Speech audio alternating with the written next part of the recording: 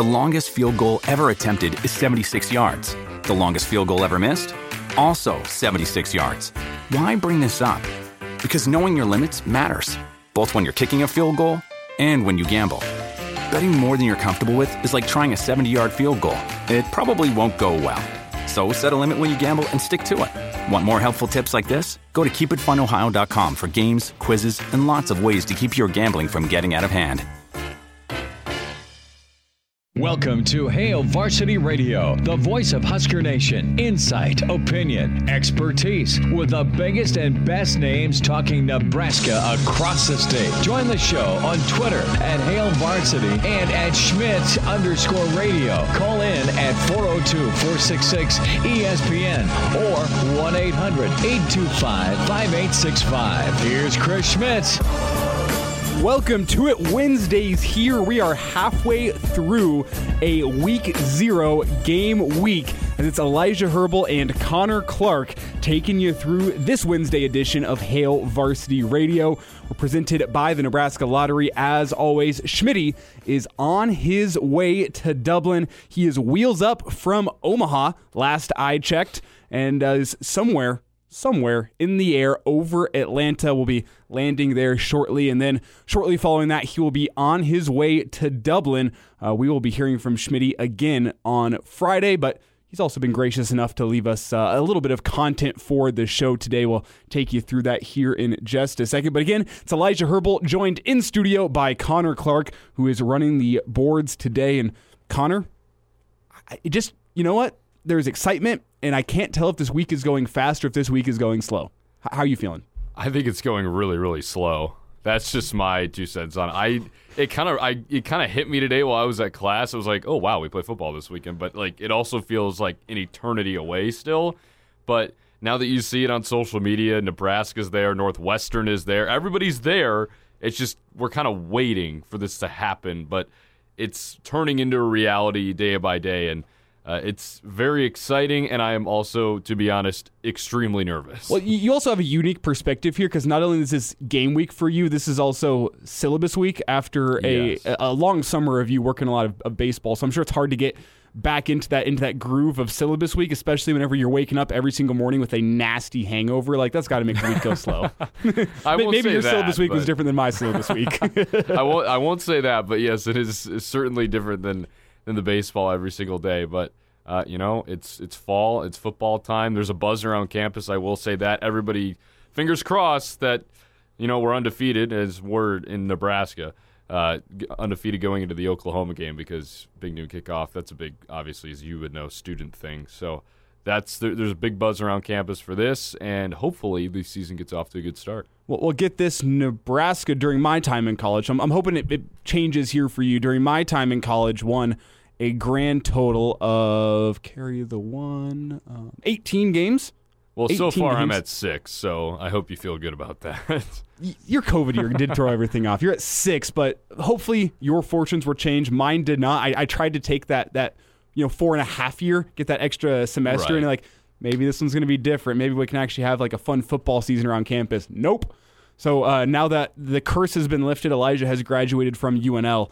Maybe that you're going to be doing a little bit better this season. We're going to see, but we're only 3 days away from kickoff. So very exciting stuff here. Thanks for joining us on this Wednesday edition of Hail Varsity Radio. We have a fun one planned for you today. It's coming up in about 15 minutes. Husker historian, author, Hail Varsity Magazine, Mike Babcock, going to be joining us here on Hail Varsity Radio. As I want to get Babber's take on, the preseason intrigue around this season and the intrigue around this first game here, where it ranks in his memory among previous Husker seasons. I mean, he's been covering the Huskers since the 70s, so he's obviously a unique voice around Husker football. So excited to chat with him. Mike Schuhart's going to be joining us from the golf course. Shuey's going to be joining us around 4:40. As dedicated Husker fan, Mike will be, I'm sure, giving us his preseason preview. Even if he doesn't want to, I'm going to make sure that he does. So we're going to get that from Mike around 4:40. And then at 5:05, Schmitty, kind enough to leave us his sit-down from this morning with George Darlington. George was actually here in studio. If you don't know about George, for maybe our younger listeners, people like me, I know who he is, but I know not everyone does, former defensive back coach for the University of Nebraska through the 90s. And George, not only a great coach, but a great man as well. And he's got some football camps and football learning experiences coming your way for our Omaha listeners here this fall. So George is going to tell us about those and get his take on Nebraska Northwestern as well. That's coming up at 5:05. So we do have a fun show planned for you. We'll have the live video available for you after the show as well. As I just remembered, I need to send Mike the link to that, so I've got that sent off to Mike as he's going to be joining us here next segment. But not only is this a game week Wednesday, Connor, this is a Black Shirt Wednesday. We're used to Black Shirt Mondays with the coach Charlie McBride. Used to those. This is a little bit different, a Black Shirt Wednesday, as 9 Huskers got their black shirts in Dublin today. According to Coach Chinander, they were hanging in the locker before practice. A bit of a surprise for those guys. Not really after what happened this weekend, but I'm sure it's still one of those weights off your chest whenever you've been working so hard for it. They found the black shirts in their lockers this morning. Those 9 Huskers. Let's start off with the obvious ones. Garrett Nelson, as well as Caleb Tanner, your 2 captains, both getting the black shirts as expected. Luke Reimer, Nick Henrich, Marquise Buford, Quentin Newsom, and Ty Robinson are 6 more. And then the final 2, maybe 2 that are a bit of a surprise, are Miles Farmer and Colton Feast. So those are your 9 Huskers receiving black shirts. We had Coach Chinander meet with the media this morning talking about awarding those black shirts. We'll get to those in just a second. But Connor, I'll give my take here in a second. I want to get your take first, though, on these 9 names. Not many of them unexpected, but the name that really jumps off to me is Colton Feast. It's a guy we've been hearing great things about through fall camp, the work he's been putting in, even the work he put in last fall camp before I believe an injury derailed his season just a little bit.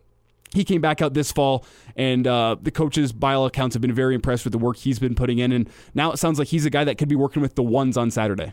Yeah, I think his story is really, really cool, and we'll hear it from Chins here in just a second, but he talked about how Feast did it, quote-unquote, the hard way, and you mentioned the injury. He was a walk-on. He's from Nebraska, so he knows what this is about. He knows what the program is about, and to see him battle back from those setbacks and, not maybe getting the easiest path to where he is today, to see him get a black shirt is really, really cool, along with the other names obviously listed here: Garrett Nelson, Caleb Tanner, Miles Farmer, Luke Reimer. You have a couple of captains in there, Ty Robinson. I mean, none of these are huge surprises other than Colton Feast, if you want to call that a surprise, but I think his story is really, really cool. Garrett Nelson obviously has been a name that's been thrown around all offseason. I think Husker Nation's expecting him to have a really big year, almost kind of replace the role that JoJo Domann took a season ago. I expect that as well, so I'm glad to see him on that list. And it's exciting times because those guys are really honored to get those black shirts. And I think it just creates more excitement and more of a buzz, especially within that defensive room as we get closer and closer to the season. Hey, I got a black shirt. Let's go unleash this in between the lines now on Saturday. So yeah, I go back to when Bussin' with the Boys, Will Compton, Taylor Lewan, they were in Lincoln. They sat down with Garrett Nelson and talked about that black shirt mentality, what it means to be a black shirt. And we as Husker fans have obviously heard all about the black shirt mentality over the years, but it was interesting to hear it from a guy who really wears that with pride, a Nebraska kid, a fan favorite, what it means to him to be a black shirt, and that this isn't something that's a year-long award to get your black shirt. You get it, but you have to earn it every single day again in practice. And let's get into our thoughts from Coach Chinander. He did get into a little bit what those guys look like at practice today, but let's start it off with Coach Chinander talking about his criteria for the black shirts. There's a couple notable names that don't have black shirts, not entirely unexpected. As they said this weekend, it's going to be guys that have played for Nebraska and been there and done that, know what it means to be a black shirt. So guys that didn't receive are guys like O'Shawn Mathis, Tommy Hill, and in the back end, I think of Deshaun Singleton, a guy who could be in line to get a black shirt at some point this season if he puts in the work. But Coach Chinander talked about the criteria for being a black shirt and why these 9 guys were the 9 guys that were awarded. Yeah, just because you're a starter doesn't mean you get one. And some of those guys, have probably earned the right to be out there first in the starting lineup or in a package right now. We just thought that, a guy that's been here for a year or two and this is his first start, it's a little different than someone that just transferred in. When we want to see him react in situations, we've seen most of those other guys in a game, whether they're the starter or not. We want to see how these guys react in the game. We want to see how they, play with their teammates, how they operate with the coaches. We just want to see them one more time live before we make that final decision. And some of those guys I'm thinking could be in line to receiving their black shirt next week, assuming that this defense and those guys have a positive performance on Saturday. Obviously, O'Shawn Mathis probably at the top of that list. I also think Tommy Hill, those are the two names I already laid out. But Stephon Wynn, the transfer in from Alabama, he was the name that you look at on that defensive line and expected to receive a significant amount of playing time this season based on the position he's in. And I think that only increases for me based on the fact that Nash Hutmacher was not a guy who received a black shirt.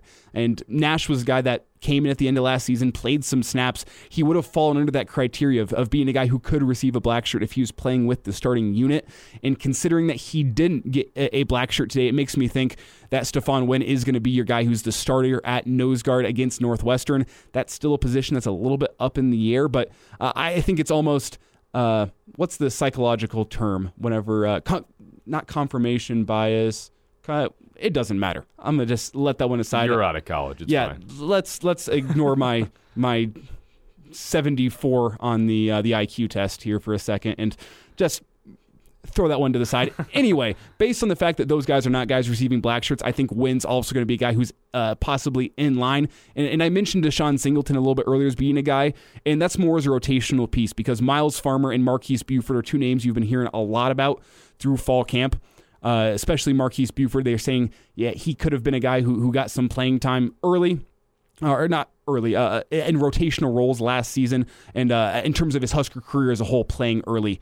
And didn't get as much playing time last season as I'm sure he would have hoped for, but now in line to be a starter and receiving the black shirt confirms that to me, along with Miles Farmer next to him, who's been a guy who's flashed in limited playing time for Nebraska, limited experience.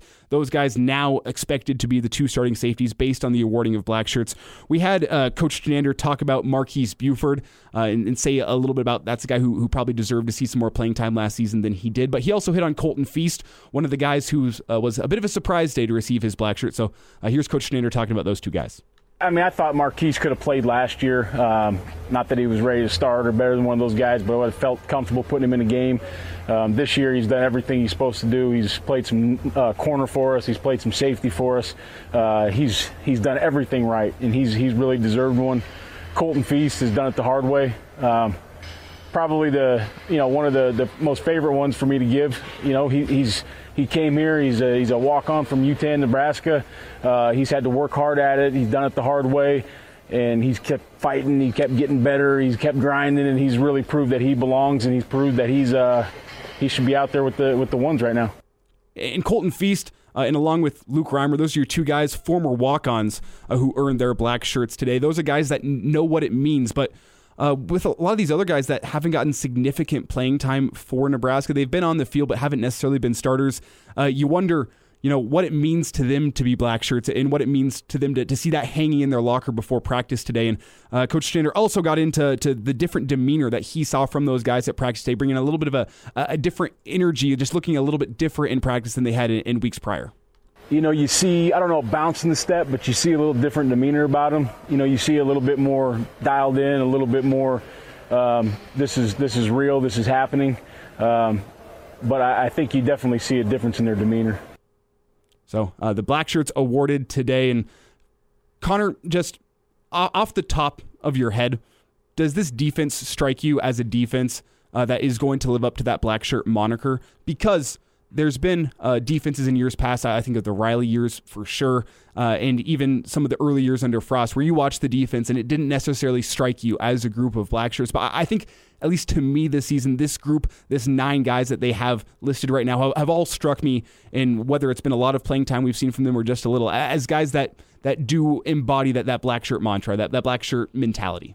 Yeah, I think this is a defense that can probably win a couple of ball games for you if you really need them to. It's obviously not going to be the same as last year. Last year's defense is a little bit better, and I think that will show as the season goes on. But this is definitely a defense that you can feel confident about going into this season. I think I feel more confident about the defense rather than the offense. And not saying that the offense is a big worrying point, but the defense is strong. Obviously, we saw what Erik Chinander could do with his defense a season ago. The returning pieces and the new pieces, those two combined, I think could create a really good defensive product for this team. So, yes, I do think that they will live up to that black shirt mentality and that black shirt character. And as you mentioned, I think we will see a couple of guys down the road get added to that list of black shirts throughout the season. You mentioned Stephon Wynn. I think that he will be a part of those names going forward in the next 4 or 5 weeks or so. And, obviously with the limited playing time, which I've hit on here, and the fact that it's just fall camp. That's what the coaching staff knows about this defense, is what they've seen through fall camp. You don't know what it's going to look like on the field. Coach Chinander hit on what he's going to be watching for on Saturday from this black shirt group to kind of see, like, do these guys deserve the black shirts that we gave them? What is he going to be watching for? I want to see if these guys are who I think they are, and by that I mean, will they play as hard as they have? Can they step it up a little bit? I want to see big time effort. I want to, obviously, we've had as much live tackling as you get anymore in fall camp, but we got to see if we can tackle. We got to see if we can communicate and make our checks when the stadium's full. We're in a new environment. It should be a great atmosphere, and like I said, the bright lights are on them. So some of these guys are starting their first game. We'll see if they can operate. And last thought here from Coach Chinander, saying that he, as well as the defense, at least he feels, are ready for whatever Northwestern brings, because there's question marks with this Northwestern offense. Who's going to be at quarterback is a big one. And, that run-pass split, what is that going to look like? There are question marks, not as many as Illinois last season, but he says he thinks the defense is ready for whatever Northwestern throws at them. It's anybody could be up. Right now, Northwestern always does a great job formationally, do a great job with different wrinkles. We've worked very hard on a lot of the unbalanced stuff from the last couple of years from those guys, a lot of the quarterback runs. We'll see, are they going to put someone else in for the quarterback runs? Are they going to do it with Wildcat? We've worked very hard on both, but we know that they're going to have some surprises for us, some different personnel groupings. Might be 2 quarterbacks playing, might be a surprise starter. We don't know, but we're ready for all of them. So that's Coach Chinander's thoughts from earlier this morning on the field at Aviva Stadium. We'll get thoughts on the offensive side of the ball from Mark Whipple coming up next hour. But coming up after the break, we have Husker historian, author for Hail Varsity Magazine, Mike Babcock, joining us here on Hail Varsity Radio. Like what you hear? High-quality radio and podcast is part of what we do at Hail Varsity. Hey, it's Chris Schmidt with Hail Varsity Radio, and I wanted to offer listeners of the Hail Varsity Radio Show podcast $10 off the price of an annual subscription. That means that you can get everything we do. 10 issues of our monthly magazine, our annual football yearbook, and all the premium content we produce at HailVarsity.com. Just go to HailVarsity.com/subscribe and enter in the promo code GBR for $10 off a full year of Hail Varsity. That's HailVarsity.com/subscribe, promo code GBR. This segment is presented by Union Bank and Trust. And we're back. Fellas, think we could listen to the radio on Hail Varsity Radio, presented by the Nebraska Lottery. Yes! That's awesome! Back in here on a Wednesday edition of Hail Varsity Radio.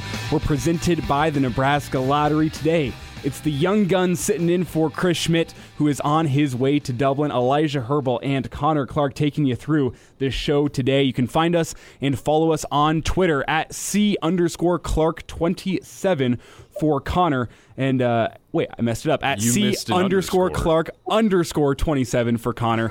And then at Herbal Essences for me. You can also find and follow Hail Varsity Radio on Twitter at HVarsity Radio. We'll get you some segments from the show posted up every single day. Your daily show lineups is a great place to find and follow along with us, as we are only 3 days away here from Dublin. We're excited to get Chris checked in from Dublin. He'll be joining us on Friday. Until then, it is the Young Guns show, which is funny to say now because we welcome in Husker historian and long-time journalist covering the Huskers, Mike Babcock, joining us here on Hail Varsity Radio. And Mike, how do you feel to be joining the Young Guns today? Well, if you add your ages together, you probably wouldn't reach mine. So that's how I feel. Well, how many years did you magnifies my age? How many years did you spend covering the Huskers? I have covered the Huskers. This will be my 44th season. 44th, so 23 for me. Wouldn't get there. 20 for you. Yeah, you have covered the Huskers for longer than our combined ages, Mike. Not to make you feel old today or anything, but I never thought of that one before. That's pretty incredible. Yeah. So that's why he is the authority on Husker football, Mike Babcock. And Mike, let's start off with the news of the day today. Black shirts being awarded. Maybe a couple surprising names in there. I think of Colton Feast mainly being the one where wasn't necessarily the top of mind for me to receive a black shirt this week, but excited for what Colton's going to bring to the field on Saturday. What is your reaction to the 9 names that we heard today as being the guys who received their black shirts? Well, I like the fact that only 9 were given out at this point, and the explanation as to why that was the case. I was a little surprised that Colton got one, but going to the post-practice availability sessions this fall during fall camp, a lot of good things were said about Colton. So from that standpoint, it wasn't a surprise of what he had done. And, I really think that Chinander has the right attitude about black shirts. You have to earn the black shirt. There are standards, there are requirements. It's very particular, the guys that get them and the reasons that they get them. And I thought his comments were, spot on from what I understand, looking at over those 44 seasons of what the black shirts mean, and really going back to the beginning in 64, 65, right in that time frame when the tradition began, because at that point my uncle was the equipment manager at the university for football, so I had a little bit of connection there, and I think initially the interesting thing to me was initially the black shirts were given out each day and picked up after practice each day and given out the next day. So you might have one day and not the next, because of the demands on you and how you performed in practice. And so I'm not saying you should do it that way now, but I really believe that you need to have some kind of standard. And, I think it's good. We will give out a couple more probably after the first game, after we see some guys that haven't been on the field for Nebraska to this point, coming in. We'll see how they respond. Those were, I really thought that was special comments that he had. Mike Babcock's with us here on Hail Varsity Radio. And Mike, you mentioned that we could see a couple more get handed out after week 0, actually. And so what are some names that come to mind to you that you expect to get a black shirt? Maybe not after the first game, but at some point during the season. Well, I think you guys got it. I think Wynn probably is somebody that's going to end up with a black shirt, if not immediately, certainly at some point in the not too distant future. But I would guess probably next week that's going to happen. The other corner, Tommy Hill, because we got one cornerback, so it's probably Singleton. Is that Tommy Hill? Tommy Hill is the likely guy. Tommy Hill, that's right. Tommy Hill, that's the guy. Definitely Tommy Hill. A lot of good things said about him during fall camp as well. His name kept coming up, and he really has a good attitude. I remember asking him after he got done with his post-practice session with reporters, what he wears number 0, I think. And I asked him if he asked for that number, and he said, yeah. And I said, why do you want number 0? And he said, because that stands for greatness, obviously, when people see that. And then he laughed. But I think he has the right attitude. And yeah, you're right. I don't know why I said Singleton. Yeah, it's going to be, I think Hill and Wynn would be the 2 people that I expect to have them next week. Mike, I'm going to put you on the spot here for just a second. If you were assigning homework to these black shirts and you were telling them, at night when you get back to the hotel before we play Northwestern here, assuming you're all ready to go for the game, what defense from Husker history would you make these guys sit down and watch to understand what it means to embody a black shirt? There's some good ones in my lifetime. I particularly think of that 09 one, but I want to draw on your 44 years of experience here. Looking back, which defense do you think most embodied that black shirt way?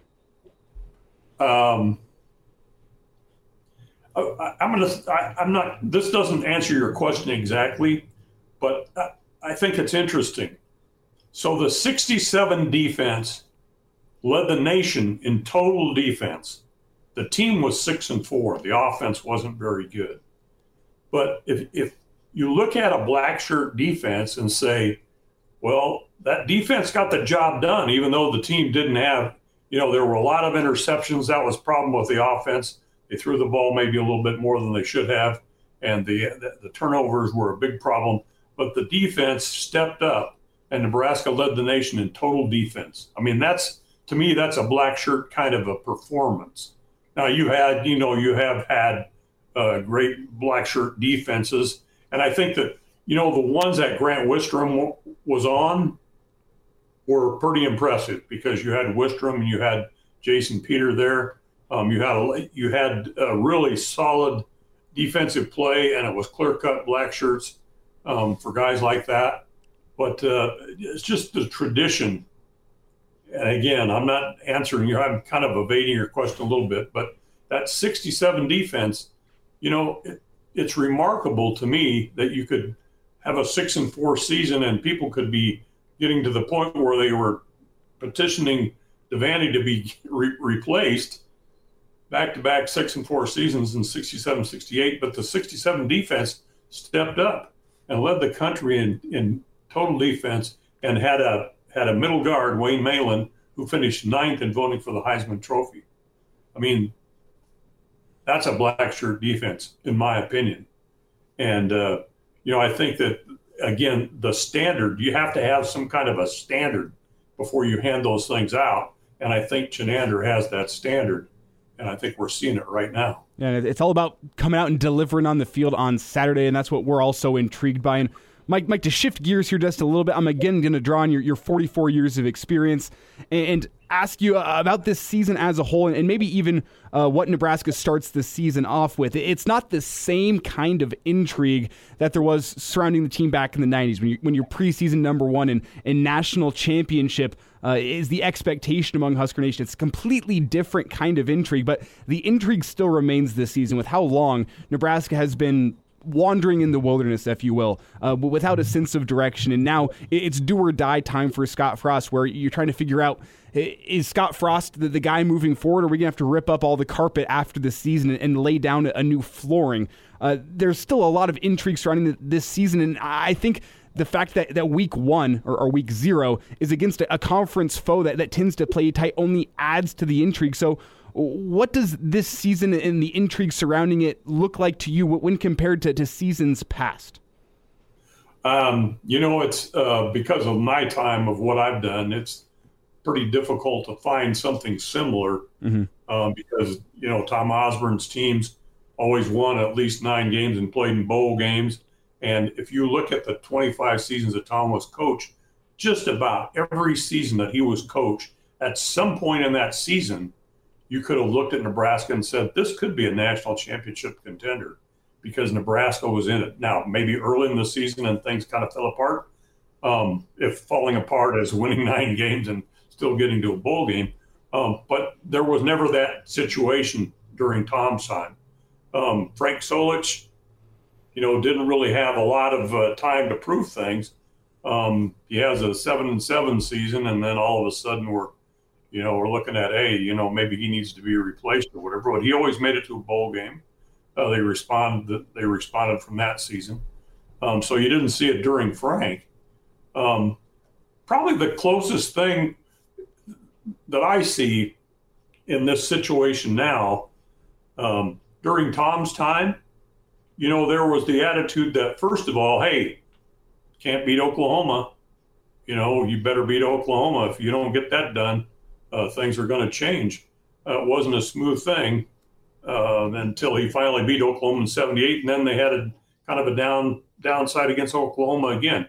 So there was that. There was a stretch where, as successful as Nebraska was, Nebraska lost 7 consecutive bowl games before the national championship run. So there are people looking at, well, they get there, but they can't finish the deal or whatever. There were those kinds of things, and there was pressure. There was no question there was pressure. I mean, Tom considered going to Colorado in 1978 because there was so much pressure to beat Oklahoma. The expectations were different, but the pressure was the same kind of pressure, I think, that Scott Frost faced right now. I hope they get the job done to the extent that we're not looking at what you said, recarpeting and, starting over, remodeling, because I just don't think that a program is going to be successful if you got to continually keep starting over. you just get into a morass that it's almost impossible to get out of. Mike, last thought here, about 15 seconds. A wise man said a good journalist shouldn't try to do preseason predictions because you're only going to set yourself up for failure. Are you willing to lock in a preseason prediction with us here today? I had a high school coach back when I was working in Illinois, and I'd ask him about, the upcoming game. What do you think about this? And he said, ask me after the game, then you'll know and I'll know. I like that. That's kind of the way I feel. Ask me after the season and then we'll both know.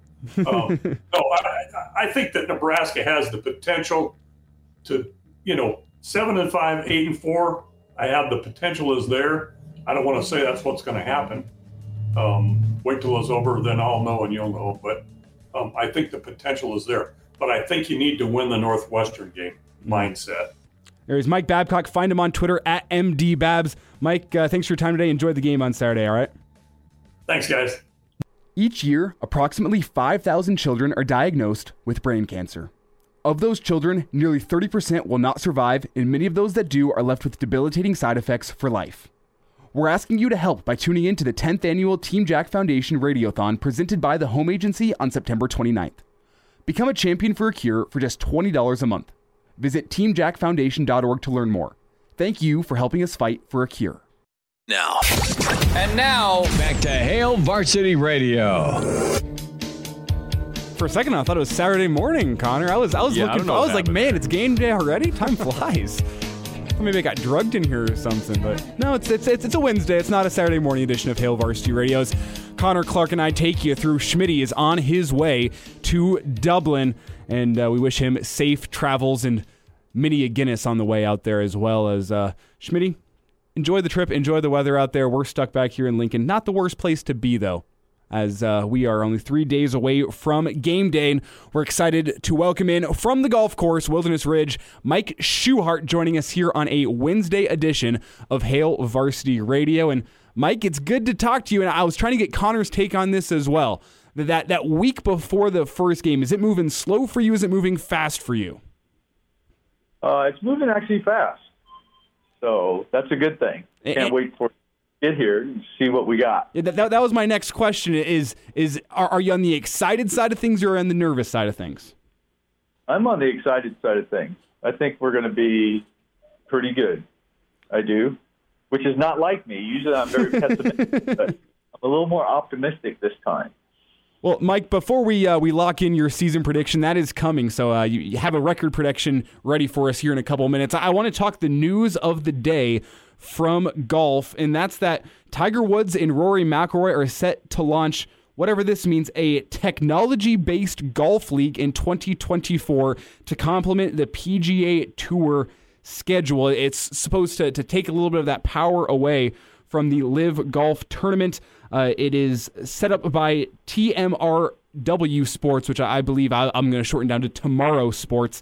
It's going to fuse advanced tech and live action from a custom-built venue on primetime on Monday nights, and it's going to feature 18-hole events played on a virtual course across a 2-hour window. So not 100% sure what that means. If you know what that means, feel free to fill me in a little bit. But if not, just your reaction to this and what Tiger and Rory are trying to do here to give the PGA a little more footing against the Live Golf Tour. I'm clueless on what that is. Sounds kind of exciting. I have no idea what that means. But obviously they are, the Live Tour has kind of pushed the envelope a little bit and forced their hand to have to do something, to keep up with what it is they're doing. Golf has changed. Golf is still golf, but it's changed. You have a different player playing, and Live has created some excitement in how they do things, how they format things, which is obviously a little more appealing to your new generation player. So I think the tour looked at that and said, you know what, we have to kind of step up, and can't just stay status quo like it has been forever.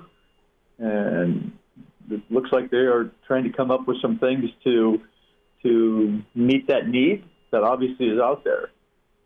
Yeah, and Mike, as I'm looking through what they have planned here, it kind of sounds like a golf simulator type setup where they're going to have a different 18-hole course every single day, but then it's also going to be meshed with like live greens at this little indoor venue. So you're going to hit your drives and your approach shots from a golf simulator, and then based on those, they're going to go place the ball on an actual green, it sounds like, and that's where the fans are going to be involved in an arena-style indoor facility that features actual greens, but all the driving is done virtually via a golf simulator.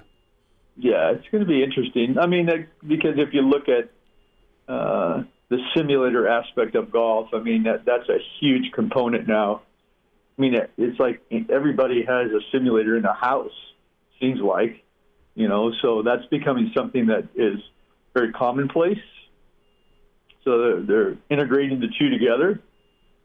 Anytime you have Tiger Woods' name behind it, you're probably in pretty good shape, too. Yeah, and I was seeing that with Tiger Woods, the new face of PGA Tour 2K23. I'm not sure if you're a big video game guy, Mike, but I play that game a lot with my roommates, and I'm looking forward to the new game. And obviously, with Tiger Woods on the cover, I mean, it's going to do numbers. Yeah, always. I mean, Tiger Woods just pushes the needle, man. If you can get that guy in your corner, he just makes things happen. He brings the notoriety to it. People want to see Tiger Woods in any way, shape, or form. Yeah, and I'm curious to see what the game of golf will look like post-Tiger Woods, because, I mean, Tiger's almost bigger than the game of golf as a whole, so that's going to be interesting. But, Mike, instead of diving into a topic I'm sure we could hit on for half an hour, if not an hour, let's talk Husker football, a topic that we can hit for 2 hours every single day. And this season, the intrigue surrounding it, the intrigue surrounding a trip to Ireland to play Northwestern, it's off the charts right now. And you've already told us that you're excited for this game on Saturday. So first, before we dive into a season prediction, do you have plans for your first Husker football Saturday of the season? Are you going to be grilling out? Are you going to be out at the Wilderness Pool? What do you got in mind for your Saturday? I'll be in the pro shop watching TV and screaming and yelling and all my employees. Won't we all? That a boy. Mike, in terms of question marks heading into the season, there's a lot of them. So what are you looking forward to seeing from this Husker team on Saturday? Or conversely, what are you nervous about from this Husker team on Saturday? I'm looking forward to a lot of the new players, at quarterback especially. What do you have with that?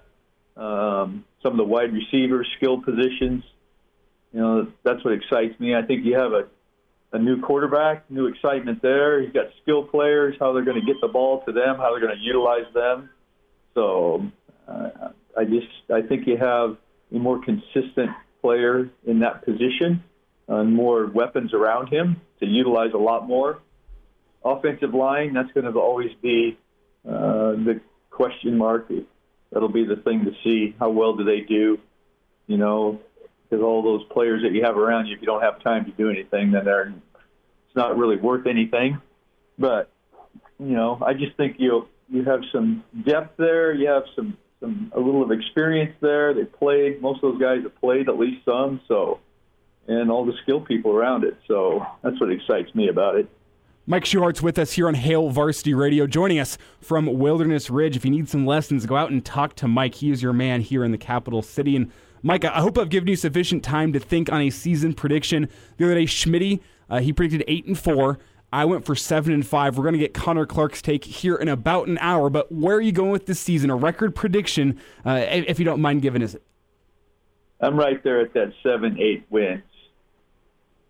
7 or 8? You gonna pick one? Yeah, right there. I'm right there at that 7. I'm thinking more like 7 wins, 7-5.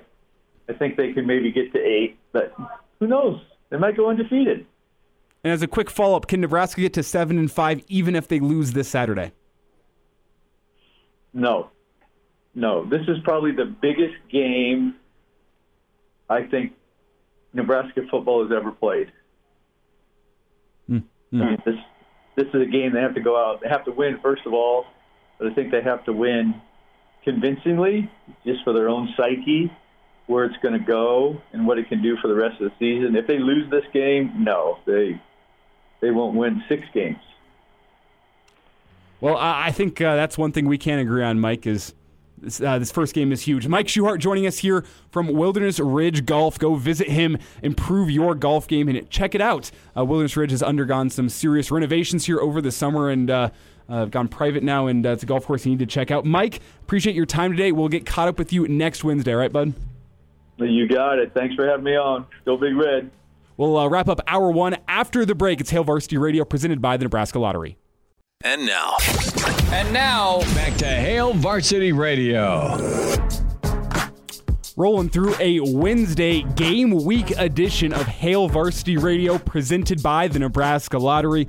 Elijah Herbal alongside Connor Clark filling in for Chris Schmidt today, who is on his way to Dublin, Ireland. Should be landing at some point tomorrow-ish. He didn't send me the itinerary. I told him to text me whenever he lands in Dublin, make sure he gets there safe. It's a long trip. Let's just say that. Enough time for at least, I'd say, a Guinness an hour pace on the international flight would be impressive, to say the least. Yeah. And we're talking like Wade Boggs performance levels here. You'd have a baker's dozen on your hand right there. I'm thinking of the right guy here, right? The Wade Boggs. I couldn't tell you. The beer story. You never heard this one? No. All right, well, let's make sure I get my facts right here. The rumors are that Wade Boggs drank 107 beers on a cross-country flight. I believe it was with the Red Sox at the time. Let's see. That's like 6 hours. Not even. Like coast to coast? Coast to coast. And the 107 number comes from It's Always Sunny in Philadelphia. That's the number he put out there. Okay. But before that, it was somewhere in that 60 to 70 range. Still. What was the number that they had? And on a cross-country flight, the urban legend says somewhere between 60 and 70. I think the number out there is 64 beers on a cross-country flight. So if Schmidt can get to 8 on an international flight, he still trails far behind Wade Boggs. But I've always loved that story just because of how absurd and like no chance in hell that actually happened. Yeah. Way it goes. But like with the sports legends, here you go. Well, you know what? Like maybe I couldn't take down 64 on a cross-country flight's probably six and a half hours. It's probably like 6, I would imagine. All I know is flight from Chicago to the West Coast is 4. So I'll do the math. Yeah, that would be 10 beers an hour pace. Yeah, a beer every 6 minutes. You'd have to be trying. That's not just like a casual drinking on a cross-country flight. That's like I'm going and trying to set a Guinness World Record. You'd have to be trying to, I think, is an understatement. Yes, I don't think Schmitty's going to be trying to set any Guinness World Record. It's funny, it's a Guinness World Record. How about that? Just tie that together. Unintentional. But anyway, Schmitty on his way to Ireland, but he did leave us a little gift before he left. He sat down with legendary Husker football coach George Darlington, coached the defensive backs for years, as George is going to check in and talk about his new football facts classes. They're coming Tuesday evenings to Omaha this football season up at the Faithful Shepherd Presbyterian Church. In those little sessions, they're going to go over video clips from Nebraska's previous games and kind of let you know from a football sense what's happening beyond just what you're seeing on the field. They're going to do a little preview every single week of Nebraska's next opponent, a little film study, if you will. Learn about how the rules of football are changing. I think of targeting as a big one, and how football may look a lot different from even whenever he was a coach in the 90s. And then for people who are confused about NIL, transfer, and all that, they're going to go through all of that as well. So that's an awesome program put on by George Darlington. He's been doing football camps for years now, and this is a great opportunity for those of you up in the Omaha area. So Coach Darlington will be joining us here next hour, leading it off with Chris Schmidt. Don't be confused. Chris Schmidt is in the air somewhere near Atlanta if he hasn't landed already. But Chris Schmidt left this behind for us this morning. We're going to hear that to lead off Hour 2. Coming up a little bit later in Hour 2, we're also going to hear from Nebraska offensive coordinator Mark Whipple, as Mark Whipple met with the media in post-practice availability earlier today in Ireland. So we're going to get his takes, and then we're going to get Connor's record prediction for the 2022 season coming up around 5:40. So all that is coming your way next hour. Stick around through the break. We'll have SportsCenter coming your way in about 90 seconds. Stick with us, Hail Varsity Radio.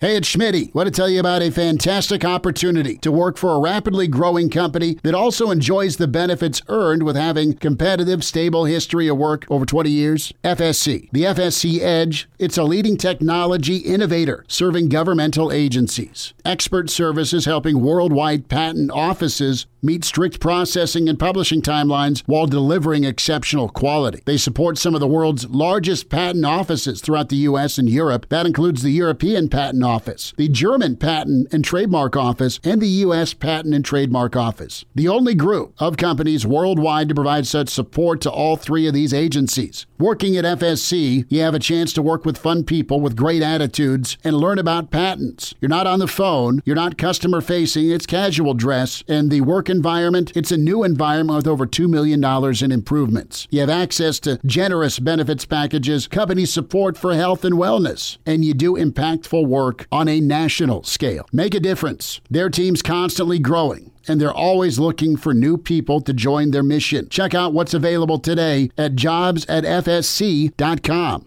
Welcome to Hail Varsity Radio, the voice of Husker Nation. Insight, opinion, expertise, with the biggest and best names talking Nebraska across the state. Join the show on Twitter at Hail Varsity and at Schmitz_radio. Call in at 402-466-ESPN or 1-800-825-5865. Here's Chris Schmitz.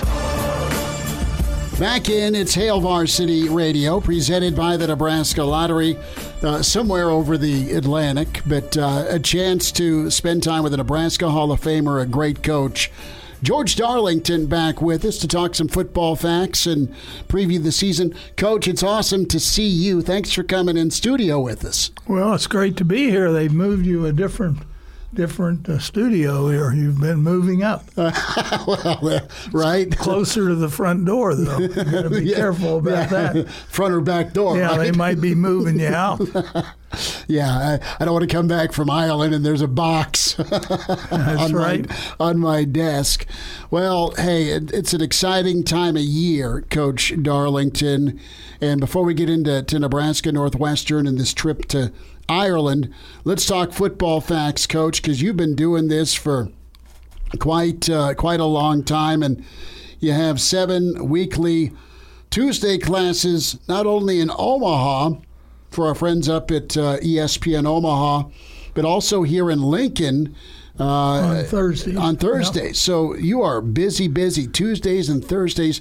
Tell folks a little bit more, if you can, about Football Facts if they're hearing about it for the first time. Well, Football Facts is a 7-week course, whether you're going to go in Omaha or in Lincoln, and we ended up with a banquet on November 3rd. We have guest players come in. That's always a highlight. Plus, we tour the football facilities at Nebraska on a Thursday night. And, of course, with all the building and all the changes, it's going to be exciting for all of us to have a chance to see. But we teach everything that's possible in 7 weeks so that a student learns a tremendous amount about football. It used to be strictly for women. We were averaging 4 divorces a year because the wives would know things their husbands wouldn't, and they were not very kind in explaining dumbbell. This is why they did what they did. This is why you bring pressure on second down instead of third down or Yes. first down, right?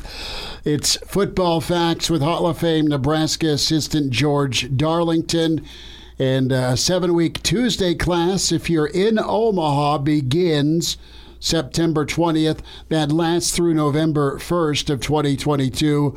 Classes are going to be held at 2530 165th Avenue. That's in Omaha at the Faithful Shepherd Presbyterian Church. Coach, where's the action in Lincoln for Thursday nights? If folks want to sign up in Lincoln, how do they get a hold of you to do that? And where's the location at in Lincoln? Well, that's on 66 or 68th, the Tuck Building. Okay. Southeast Community. And it's going to be not our 40th year in Lincoln, but pretty close. Close to Probably it. 39 years I've had the chance to be a part of it.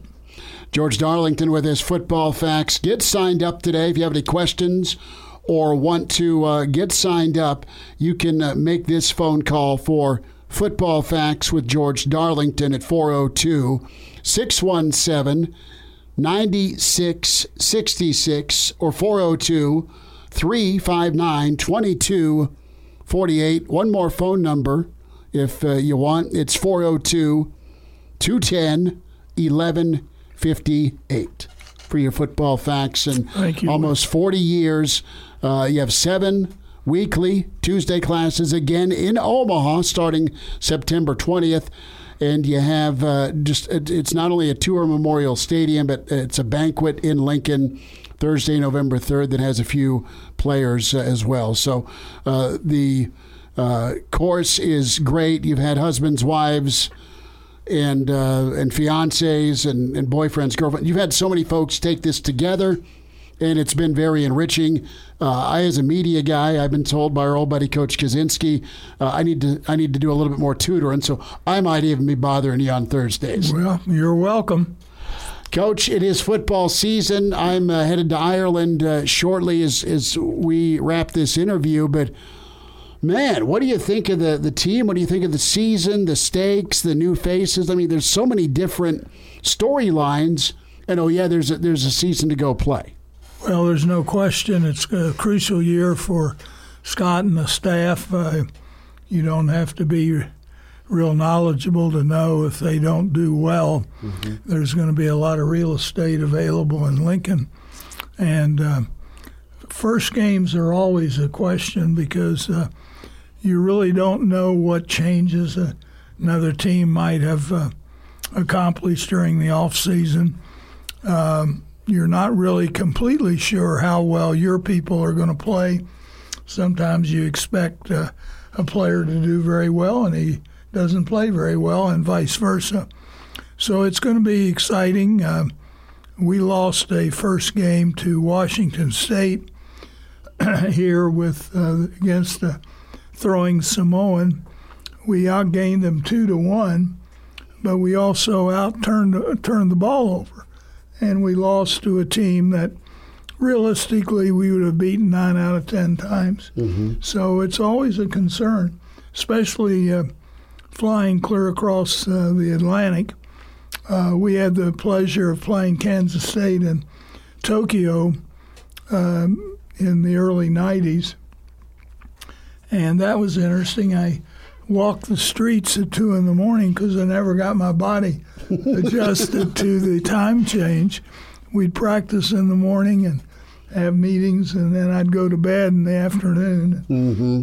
So it'll be quite an experience. I'm anxious for it. We are going to be doing shows Friday morning and Friday evening over there in Ireland. Saturday at the Mary Cobbler, not far from Aviva Stadium. We'll have a pre and a post game, and then we fly back Tuesday, so I have a Monday show over in Ireland at Uncle Ted's as well. That's who we're staying with. It's Ted. Okay. Bless his heart for putting us up. He's got a full whiskey cabinet. We'll see if that remains to be the case when we leave. But all joking aside, this is fun. I really like the coaches Scott has brought in. I think Applewhite is big time. I really like, of course, your guy, Billy Bush. Coach Bush is tremendous. You just not only hear it from him, but I think the attention to detail's been felt by the team to be better in special teams. And, of course, Mickey as well as the wide receivers coach. And then there's Whipple.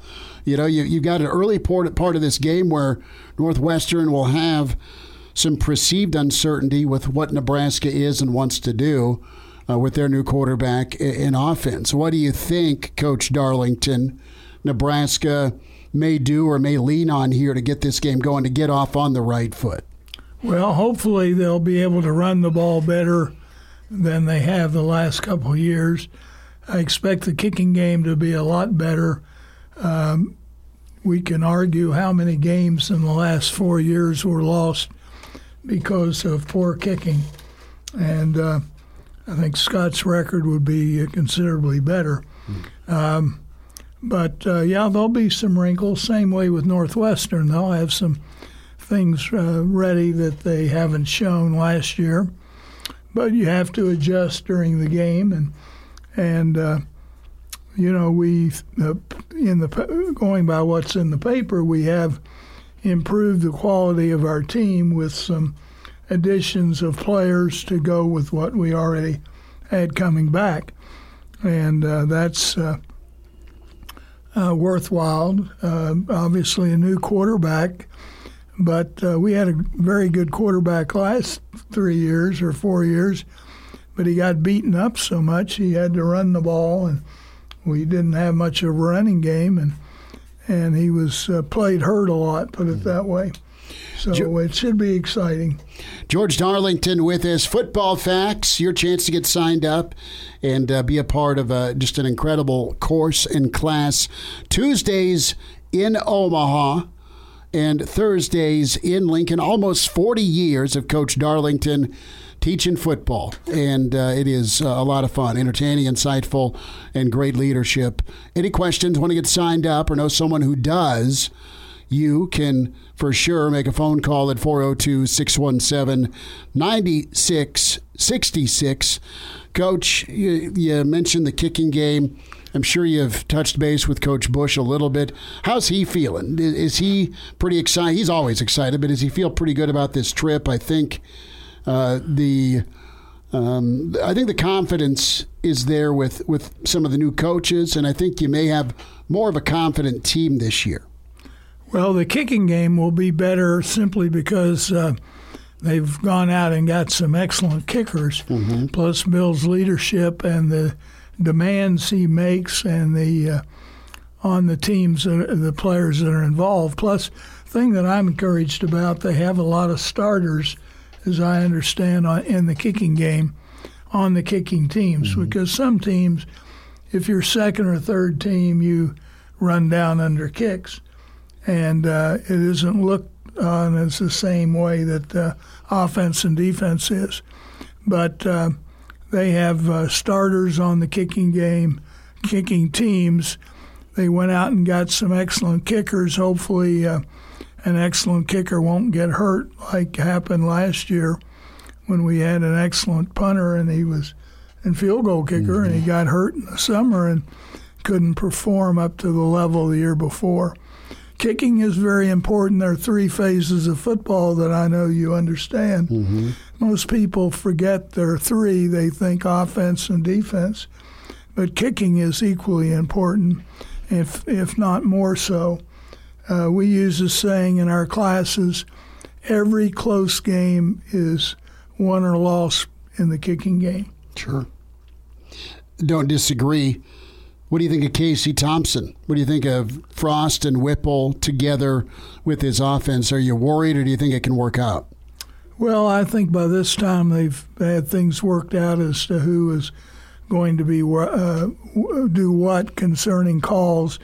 But, we have a quarterback that's played. And if Martinez was still here, we would be in the same situation of having an experienced quarterback.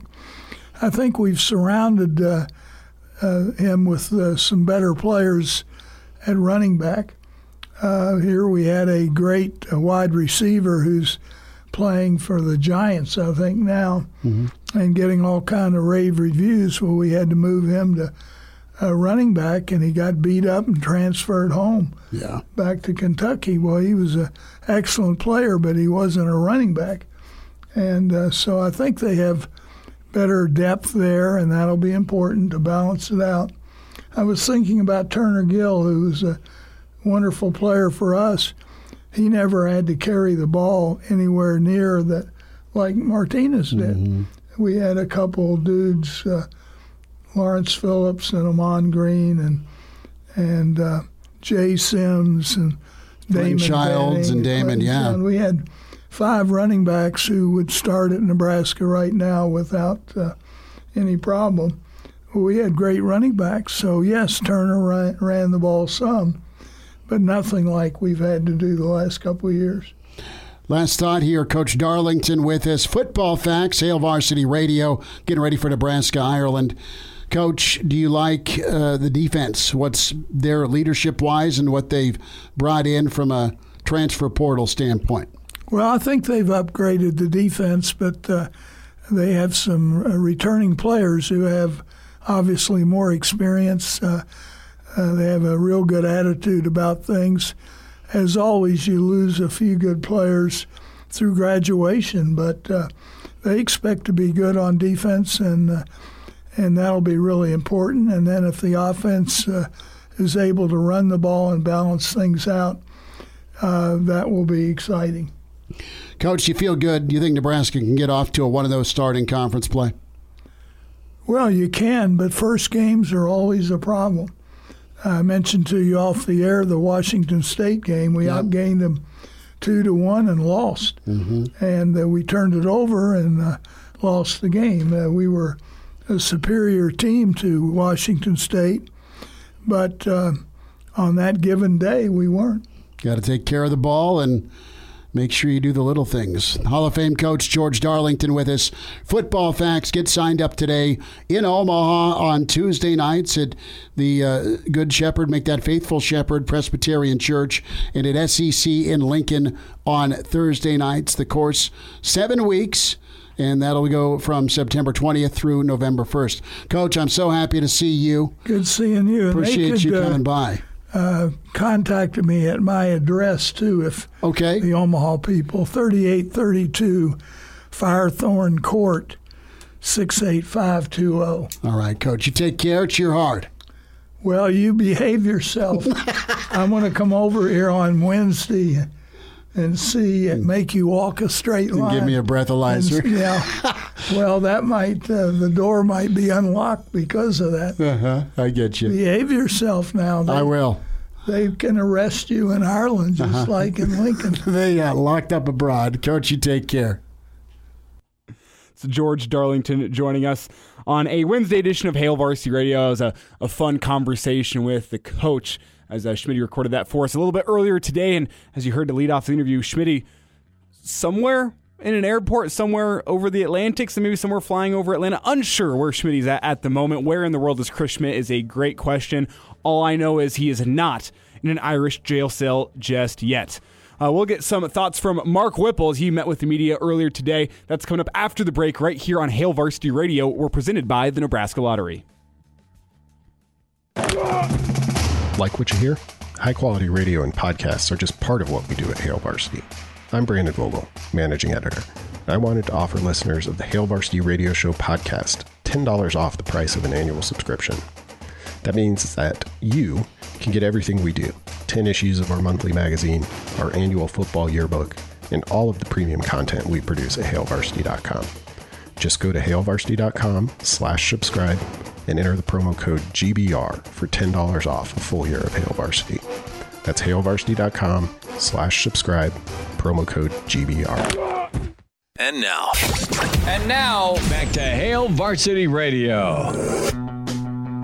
Back in here on a Wednesday edition of Hail Varsity Radio. We are presented by the Nebraska Lottery. Elijah Herbal and Connor Clark filling in for Chris Schmidt today as we are getting you all geared up for Nebraska Northwestern on Saturday. We heard from defensive coordinator Eric Chinander back in hour one as the Huskers awarded their black shirts today. That is obviously the big story of the day. We'll get to thoughts from Mark Whipple here in just a second, but first, a quick reminder. And that is that nearly 70% of people in fatal crashes in Nebraska are not wearing a seatbelt. If used properly, a seatbelt can reduce the risk of fatal injury in an accident by up to 60%. Your best defense in any crash, buckle up. It's a message brought to you by the Nebraska Department of Transportation Highway Safety Office. Also, another quick reminder, if you want to chime in on the show today, there are a couple ways you can do that. First, if you're a podcast listener, leave us a review. We try to get to all the reviews that we can, good, bad, or ugly. Leave us a review, and we'd love to get your insight. Also, you can leave us a comment on the Hail Varsity YouTube page. That is where you check out the video where it's being posted every single day. As Connor Clark and I, it's not being live streamed on ESPN Lincoln's Twitter or Facebook page, but it is being recorded, as you can check out the video feed of this show on Hail Varsity's YouTube page, posted up every single night, somewhere in that 8:30 p.m. range, and we do check out the comments on the Hail Varsity YouTube page, so if you want to leave us a thought there, that's another great way to do it. You can tweet at us for thoughts during the show at Herbal Essences for me, at C_Clark_27 for Connor, at Schmidt Radio for Chris Schmidt, and then you can also tweet at the show at HVarsity Radio, or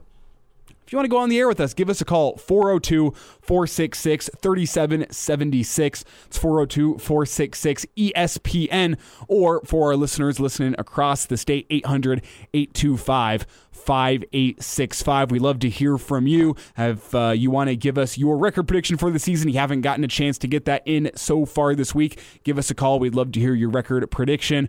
Give us a reaction to the Black Shirts. Really, whatever you want to talk about, give us a call, and we'll get you on the line here with Connor and myself. Connor, let's dive right into the offensive side of the ball, as Mark Whipple met with the media this morning, as that was pretty interesting scene down on the field at Aviva Stadium, and that field turf has actually been replaced. So let's quickly go back to Eric Chenander. His final thought this afternoon was about that playing surface, as new turf has been laid down. We'll get into the type of turf that was on a little bit later here. I have it written down somewhere. Let me find it. While Eric Chenander talks about the playing surface, I will find that for you, and we'll get into that. But here's Eric Chenander talking about what he sees in the playing surface on Saturday. We practice a lot on grass, and this grass looks unbelievable, so I wouldn't be worried about the playing conditions at all. It looks like a fabulous grass. Fabulous grass. That's not the case with my lawn at home, but it is the case over in Dublin. Let's quickly tell you about that playing surface. It is going to be, I swear I had it here. It's some green grass if you wanted to make it Ireland related. So we were talking a couple weeks ago with Brandon about what this playing surface is, and they're going state-of-the-art with a 95% natural grass with 5% artificial turf in as well. I believe that's the case for this game as well. That's the standard among UEFA, which is the governing body for European football, soccer, as it's known here in America, as well as FIFA, who governs world football. That's the standard playing surface that they use. So this is not like the people in Ireland just picked some random grass surface to use. This is world-class type of grass, and the type of grass that they are using is perennial ryegrass. And we talked about the hybrid factor, but I personally know nothing about perennial ryegrass, but this doesn't seem like something that the coaches are going to be worried about. It seems to be similar to your tall fescue, which is a lot of what the grasses here in Nebraska are, that fescue or that Kentucky bluegrass. It's similar, but it's native to Europe as well as northern Africa, and also known as English ryegrass. That's what they're going to be using in the field on Saturday. What does that mean? I don't know. Talk to your local arborist, your local front lawn people. I don't know, man. I can tell you what it means. It means that the Nebraska coaching staff, and it really pains me to say this as somebody who watched Northwestern growing up, is that they're glad that they don't have to play on Ryan Fields grass. Oh, yes. That's what they're glad about, because that grass is just not good. Do you think that's overplayed, the narrative that Northwestern lets their grass grow long and it just plays a nasty playing surface? Do you think that's overplayed? Do you think there's something to that? I don't think they've let it happen. It just does, because I feel like it fits the narrative of Ryan Field altogether. It's not a great stadium. It needs to go. Everybody says that around the Big Ten. It's not a secret being kept within Northwestern. So maybe it gives them a slight advantage because they're used to it all the time. But at the same time, they have this state-of-the-art practice facility on the lake, which, by the way, has turf fields. So I don't think they let it grow long on purpose, but that's just me. Brennan chimes in, texts me that my grass at home is not up to the standards of Dublin because your grass at home is probably a cool season grass, probably Kentucky bluegrass, and we're in the warm growing season period where a fescue or a ryegrass would work better. There you go. I know what most of those words mean. Thank you, Brennan, for chiming in and letting me know about all the types of grass. But long story short, the coaching staff isn't worried about the playing surface. I'm not. Sounds like they got this field down last week, and they're letting it really take to this stadium, and hopefully not going to have any issues like we had in Super Bowl 50, if you remember, where the grass was like sliding from underneath the players' feet. So hopefully that's not going to be an issue. We will see. Time will tell on Saturday. But let's get to Mark Whipple's thoughts, as Mark Whipple met with the media today. And let's start it up with his demeanor through this trip. He says it's important for the coaching staff as a whole to be calm, not only through the ups and downs of a game, but through the ups and downs of this trip. There's weird things that these guys have to deal with, like jet lag, that they'd never have to experience in any other game, bowl game or conference game, regular season game, doesn't matter. You don't have to deal with jet lag. That's something they're going to have to deal with. And Mark Whipple said it's important to be calm through the ups and downs of this trip as a whole. Well, I think, as I talked earlier, something to the coach, our offensive staff, just be positive. I mean, they're young kids that we travel a lot more than they have, and I've taken a bunch of teams different ways. But I think, and I asked the quarterbacks today, I said, how did you guys feel like yesterday? They go, oh, man, we've never been so tired. And we just got a little bit of a sweat. And today started a little slow, then we had a really good practice. So that's just part of it, It's the same thing. I've been in the NFL. Some people, when they travel east to west, and you're going 6 different hours. But we're staying at a nice hotel, really good, nice hotel. And, they've been good. So we had a good practice today. More from Mark Whipple on that calm factor, that positive factor, and saying not only is that a part of the trip where it's important, but it's also going to be important once the game finally rolls around on Saturday. I try to do that as a coach. It's like at this point, I'm like, it's like that didn't help anybody, My wife will tell you. She's glad I'm here, right, in the first game. But you got to carry yourself with confidence to give confidence. So I've got to give those guys confidence, Hey, there's different calls. I'm going to screw one up. There's a lot of new verbiage that I have to get used to. The quarterback, he's done a good job. He not only has to learn offense, both sides, the run game and the pass game. So does Chubba. So there's some things there that, but he's done a really good job. So it's he knows me well enough that that we have a really good relationship and spend a lot of time alone, which I have with all the quarterbacks. But it's his time to go out and prove why he came here to Nebraska. And that calm factor is huge because looking back as recently as last season, do you think that Husker offense looked calm in the big moments of games? They look calm and confident. I mean, with Adrian Martinez's performance at the end of games, and Adrian's been a bit of a scapegoat because I think the entire offense struggled in those close games where you could see them feeling the pressure, and maybe just a change from your offensive coordinator, being a guy who can be that voice of reason, that calm presence on the sideline can change Nebraska's fortunes. And one of the important things that Whipple got into just there was this is still a learning experience for him where he's learning about the offense, what's going to work, and they don't know everything that they need to know about this offense right now, and they're not going to know at the end of Saturday either, but he's using it as a learning experience not only with his own offense, but it's also a learning experience playing a team that he's never played before in Northwestern and learning how their coaching staff likes to attack things and how they're going to respond whenever he makes a move in the game. What is that chess match going to look like from Northwestern? And Mark Whipple got into that as well. I've never played against Northwestern, so I haven't played in the called plays in the Big Ten, so it's kind of like when I went to the ACC, it was the same thing. Certain personalities on that part, I think after you play some teams a little bit, you get a feel, or certain people that are calling it, and so it's more worried about what we do is how we're talking about is that it's not about them, it's about us, as we said since the day I got here. We control what we can control, and that's all you can worry about. So again, Mark Whipple meeting with the media this morning, Wednesday. It would have been, Wednesday morning. Definitely here locally. I'm trying to think. Was it early afternoon in Ireland? I think they said it was a little after 4 p.m. Okay, there. so well into the afternoon in Ireland. As right now I look up and do some quick math. It is around 11:36 p.m. in Dublin. Saw some videos from the team.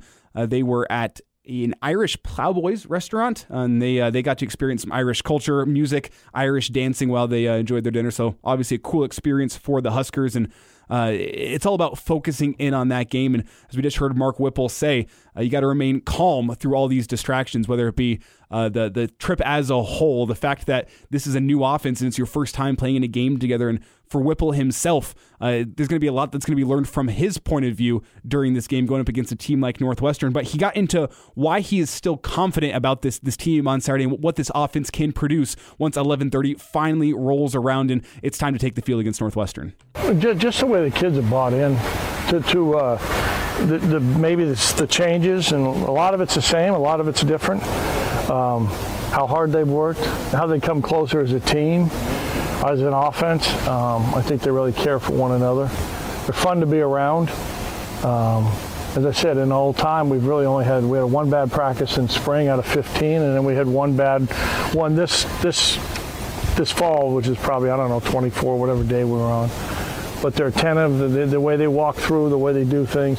The younger guys are getting help by the older guys, which makes me feel like they know something. And I think we've got a really good group of coaches and really bunch of really good kids, and excited to see them perform on Saturday.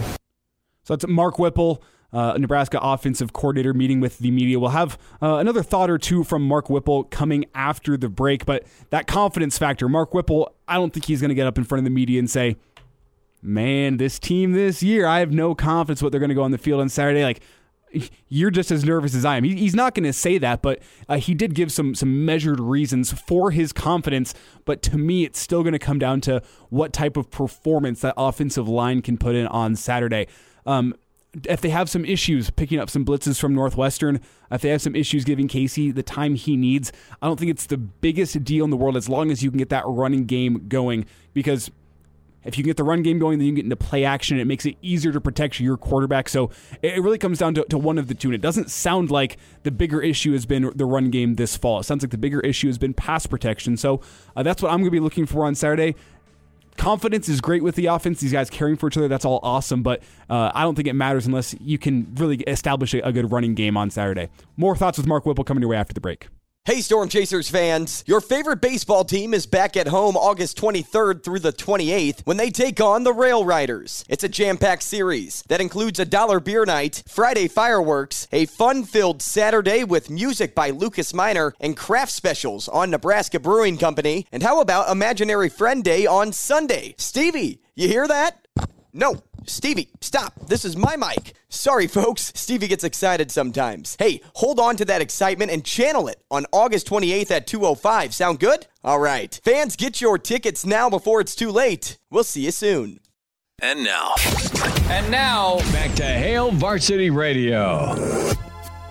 Getting close to closing time here on a Wednesday. We got about 20 minutes left of Hail Varsity Radio. We're presented by the Nebraska Lottery. Elijah Herbal and Connor Clark today filling in for Chris Schmidt on his way to Dublin. As soon as I hear that Schmidt has landed in Dublin, I will pass that information on to you. We wish him safe travels. We wish that he stays out of any Irish or airport prisons. That's all a big thing, but he's got Mark Cranack with him to keep him in line. So happy for those two. They're going to be enjoying their trip to Dublin, and we will hear from them a little bit later in the week.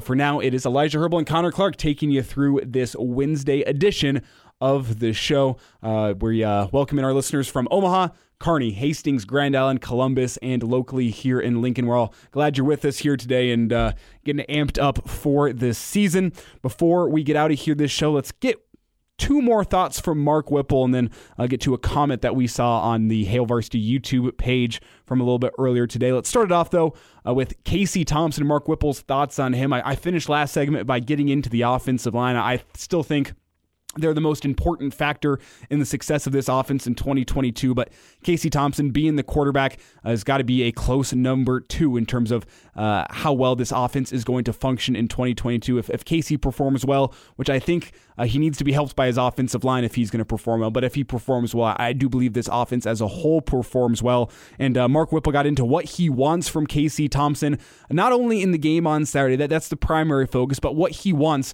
from Casey Thompson as the season progresses. You know, as I've said enough times, that taking care of the football and being a leader, but the leadership comes from your play and not from your mouth. So it's more like, hey, there's going to be a bump in the road. There's going to be something happens. It always does in the first game. We as coaches, you like to have everything in plan and in play, but very rarely does it happen in the first game. So I've been on both ends of it. So get out of the first quarter without giving the game away, really, and then settle in. And it's kind of the way we've been in our scrimmages throughout the spring and fall. So I certainly would like to change it. We'd like to start with a touchdown on the first drive, but so we'll see how that plays out. So, and I went over some of the third down stuff today and a little bit of red zone with them, and I'll have more of that with them Thursday and Friday on exactly what we're going to do in those situations. So my takeaway there is Mark Whipple is essentially saying, hey, Casey, you don't have to be Joe Burrow this season. You have to put us in a place where we can win games, and that means keeping us around in games where we go down early. Let's not lose the game in the first quarter. Keep us within striking distance, and as the game progresses, protect the ball. Don't give the other team any short fields. Don't gift them any points. If you can do those things, we're going to be in a fine position to win a lot of football games this season. So that's what he's asking of Casey. The follow-up question to that was, has Casey Thompson commanded respect from his teammates as a whole, but specifically within that offense? Do those guys respect the leadership that Casey brings, and do they respect what he brings to the field on a Saturday? It's not politics, so Saturday I'll find out, right? You know, he's won me over, he's won Coach over, and the other guys have really been pushing. And we got to have, as I said before, it's a really good room. Because I can be tough at times on a guy that's the head guy, the quarterback, and that's why he needs support. And you know, as I said, and I think he's going perfect. But I think we have a really good room. We do. We got good kids that care, that work hard, that really help one another on some of the things that way. And so they've been fun to be around, and you know, it's obviously a lot more fun when you win. So I think the takeaway from that comment is, I think Casey's done enough. We're going to find out on Saturday, and if we find out that he can't lead this offense and he's not the guy that we brought in to lead this offense and be the leader and quarterback that we need, I'm confident in my other options. That's what I take away from there, but he's saying we'll find out on Saturday, but from everything we've seen, I do believe that he has commanded respect from the rest of the offense. That's my takeaway from that comment there, and it takes me into some fun props here, Connor. Before we get to your season prediction, let's get a couple predictions, not only for the Nebraska Northwestern game, but as the season as a whole. And the first one I'm going to start off with comes out of that, and it was one of the buy or sell topics that Austin and Nick hit on their show leading up into us for our listeners up in Omaha. And that was, do you buy or sell that 3 quarterbacks will see the field on Saturday? And I'm going to amend the question here because I think 3 is a high number. I'm going to sell that completely if the number is 3. But let's take it from a Vegas perspective. Over or under 1.5 quarterbacks seeing the field for Nebraska on Saturday. And I don't mean you got a guy coming in holding an extra point. I mean a quarterback coming in as a quarterback. Do you think there'll be over or under 1.5 quarterbacks in the game for Nebraska on Saturday? Do they have to be taking meaningful snaps? Like if it's a blowout and another quarterback comes in, does that count? That does count. I'm going to go no. I'm going to go under. I think we just see one. And I think Casey's the guy that can start for this team. I think he has enough talent to start for this team. We saw that at Texas as well. And I think he will do well under Mark Whipple. At least we all hope he does. And I would honestly be surprised if Nebraska rolls out 2 quarterbacks. I wouldn't be surprised, however, if Northwestern rolls out 2 quarterbacks, but that's a whole different story. Yeah, I'm with you on that. I'm going to go under here, and I don't think that they're going to want to take Casey out of his rhythm unless he's terrible. Like, say in the first half he is 3 for 14 passing with 3 interceptions. Okay, maybe we'll see another quarterback. I don't foresee that. And I also don't foresee Nebraska being at a point where they're up 28 points with 7 minutes left to go in the fourth quarter. They're going to bring in a backup, and if you're up 21 with 3 minutes left, I still don't think you bring in a backup. I think you bring in Casey and make sure he has that experience closing down a game. It sounds simple, but taking a knee. Get him. Let's make sure our starter knows how to do that. Get him that complete game, and any unforeseen circumstances, such as Nebraska up 35 with some time left in the game, you bring in that other guy. But if it's close somewhat through most of the fourth quarter, and maybe even Nebraska's up by 28 with 2 minutes left, I still think you bring in Casey to close that game out. So I'm going to go under 1.5. I am with you. The next question for you, Connor, before we get your season. You know what? Let's push your season prediction back to 550. Okay. Next segment, let's push it back. I'll give you another couple minutes to think here. And I just have one more for you on this over-under. And I liked the one I posed to Nick and Austin in our line change segment. Check that out on Facebook and Twitter if you haven't heard it. But I'm going to go a slightly different direction. Does Nebraska get a sack or a personal foul first in the game on Saturday? Ooh, that's a good question. I'm gonna go personal foul. And it's not that I don't have confidence in the defense to get a sack. I just think from what we've seen in the past handful of years, personal fouls are more likely to happen than sacks. So I'm going to go personal foul we see first. And that's almost where I lean with. I think this team's going to be juiced up. Yeah. I mean, there's going to be a lot of adrenaline going. And I think of that defense specifically. They're going to be juiced up. They're going to want to hit the quarterback. Right. Ball's out of the hand. You hit him late. You're trying to get that sack. You're working hard. It's roughing the passer. You didn't mean to. Or similarly, you got a guy running up the sideline, and he's about to step out. You hit him. You get a late hit out of bounds call. I can see both those things happening, but I'm going to go opposite of you here. I think the sack comes first because I look at that first possession, Nebraska's defense going up against Northwestern's offense. I think the defense is going to be very juiced up. I think they're potential 3-and-out territory first possession. And I'm speaking way ahead here. Let's hope let's so. Get to the game first. But I can see Nebraska get into a 3rd-and-long situation, and with the experience that this defense does have, despite the fact that not all of those guys have experience for Nebraska, a lot of those guys have experience playing high-level college football. I think they're going to have their heads screwed on straight for this game, and I think they get the sack first. But I do think they get a personal foul or 2 in the game on Saturday. So that's where I'm at. Connor, thoughts? I could see that happening. I think your argument that the defense is going to be juiced up goes both ways, and I think it goes both ways in a fair capacity, so I could see that happening as well. We are going to wrap up a Wednesday edition of Hail Varsity Radio. After the break, we're going to get Connor Clark's season win total prediction. That's coming your way after the break here on Hail Varsity Radio. Miss us? Come here, brother. Give me a hug. Bring it in for the real thing. We're on call for you. Catch the podcast at HailVarsity.com, the ESPN Lincoln app, or download them on iTunes. Saddle up, partner. Back to Hail Varsity Radio. To wrap it up here, it's a Wednesday edition of Hail Varsity Radio presented by the Nebraska Lottery. Only got about 4 minutes left here before we got to get out for our local listeners here on ESPN Lincoln.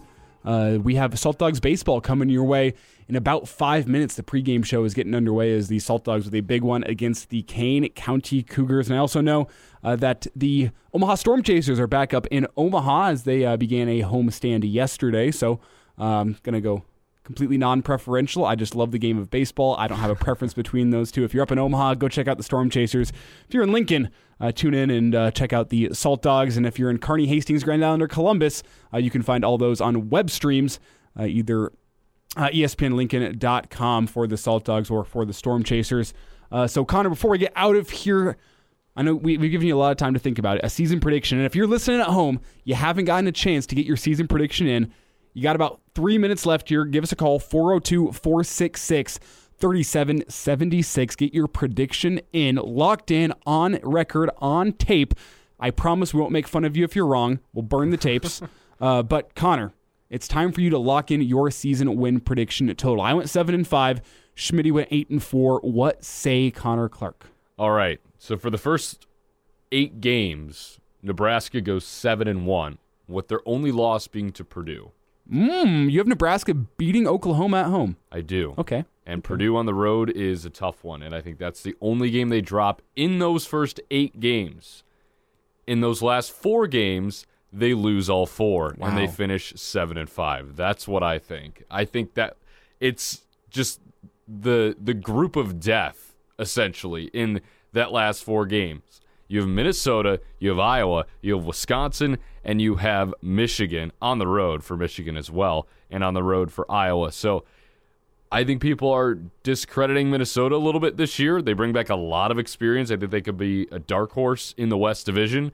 You haven't had great success historically, especially under Frost, against Iowa or Wisconsin or Minnesota, for that matter. And Michigan's going to be a very, very good team in the East Division, and you have to go to the Big House.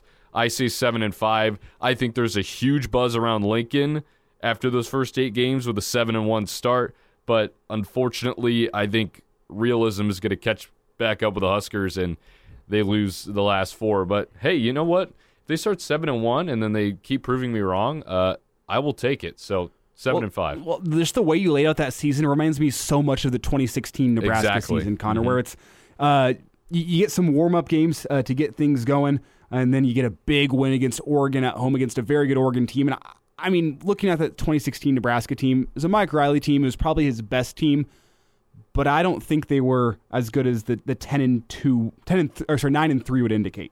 Because you look at the losses, I mean, they're to the only good teams that were on the schedule aside from Oregon. They were. And Oregon came to Lincoln, and Nebraska had some juice playing in honor of Sam Foltz, and they pulled that one out. But then you go and lose in overtime to Wisconsin.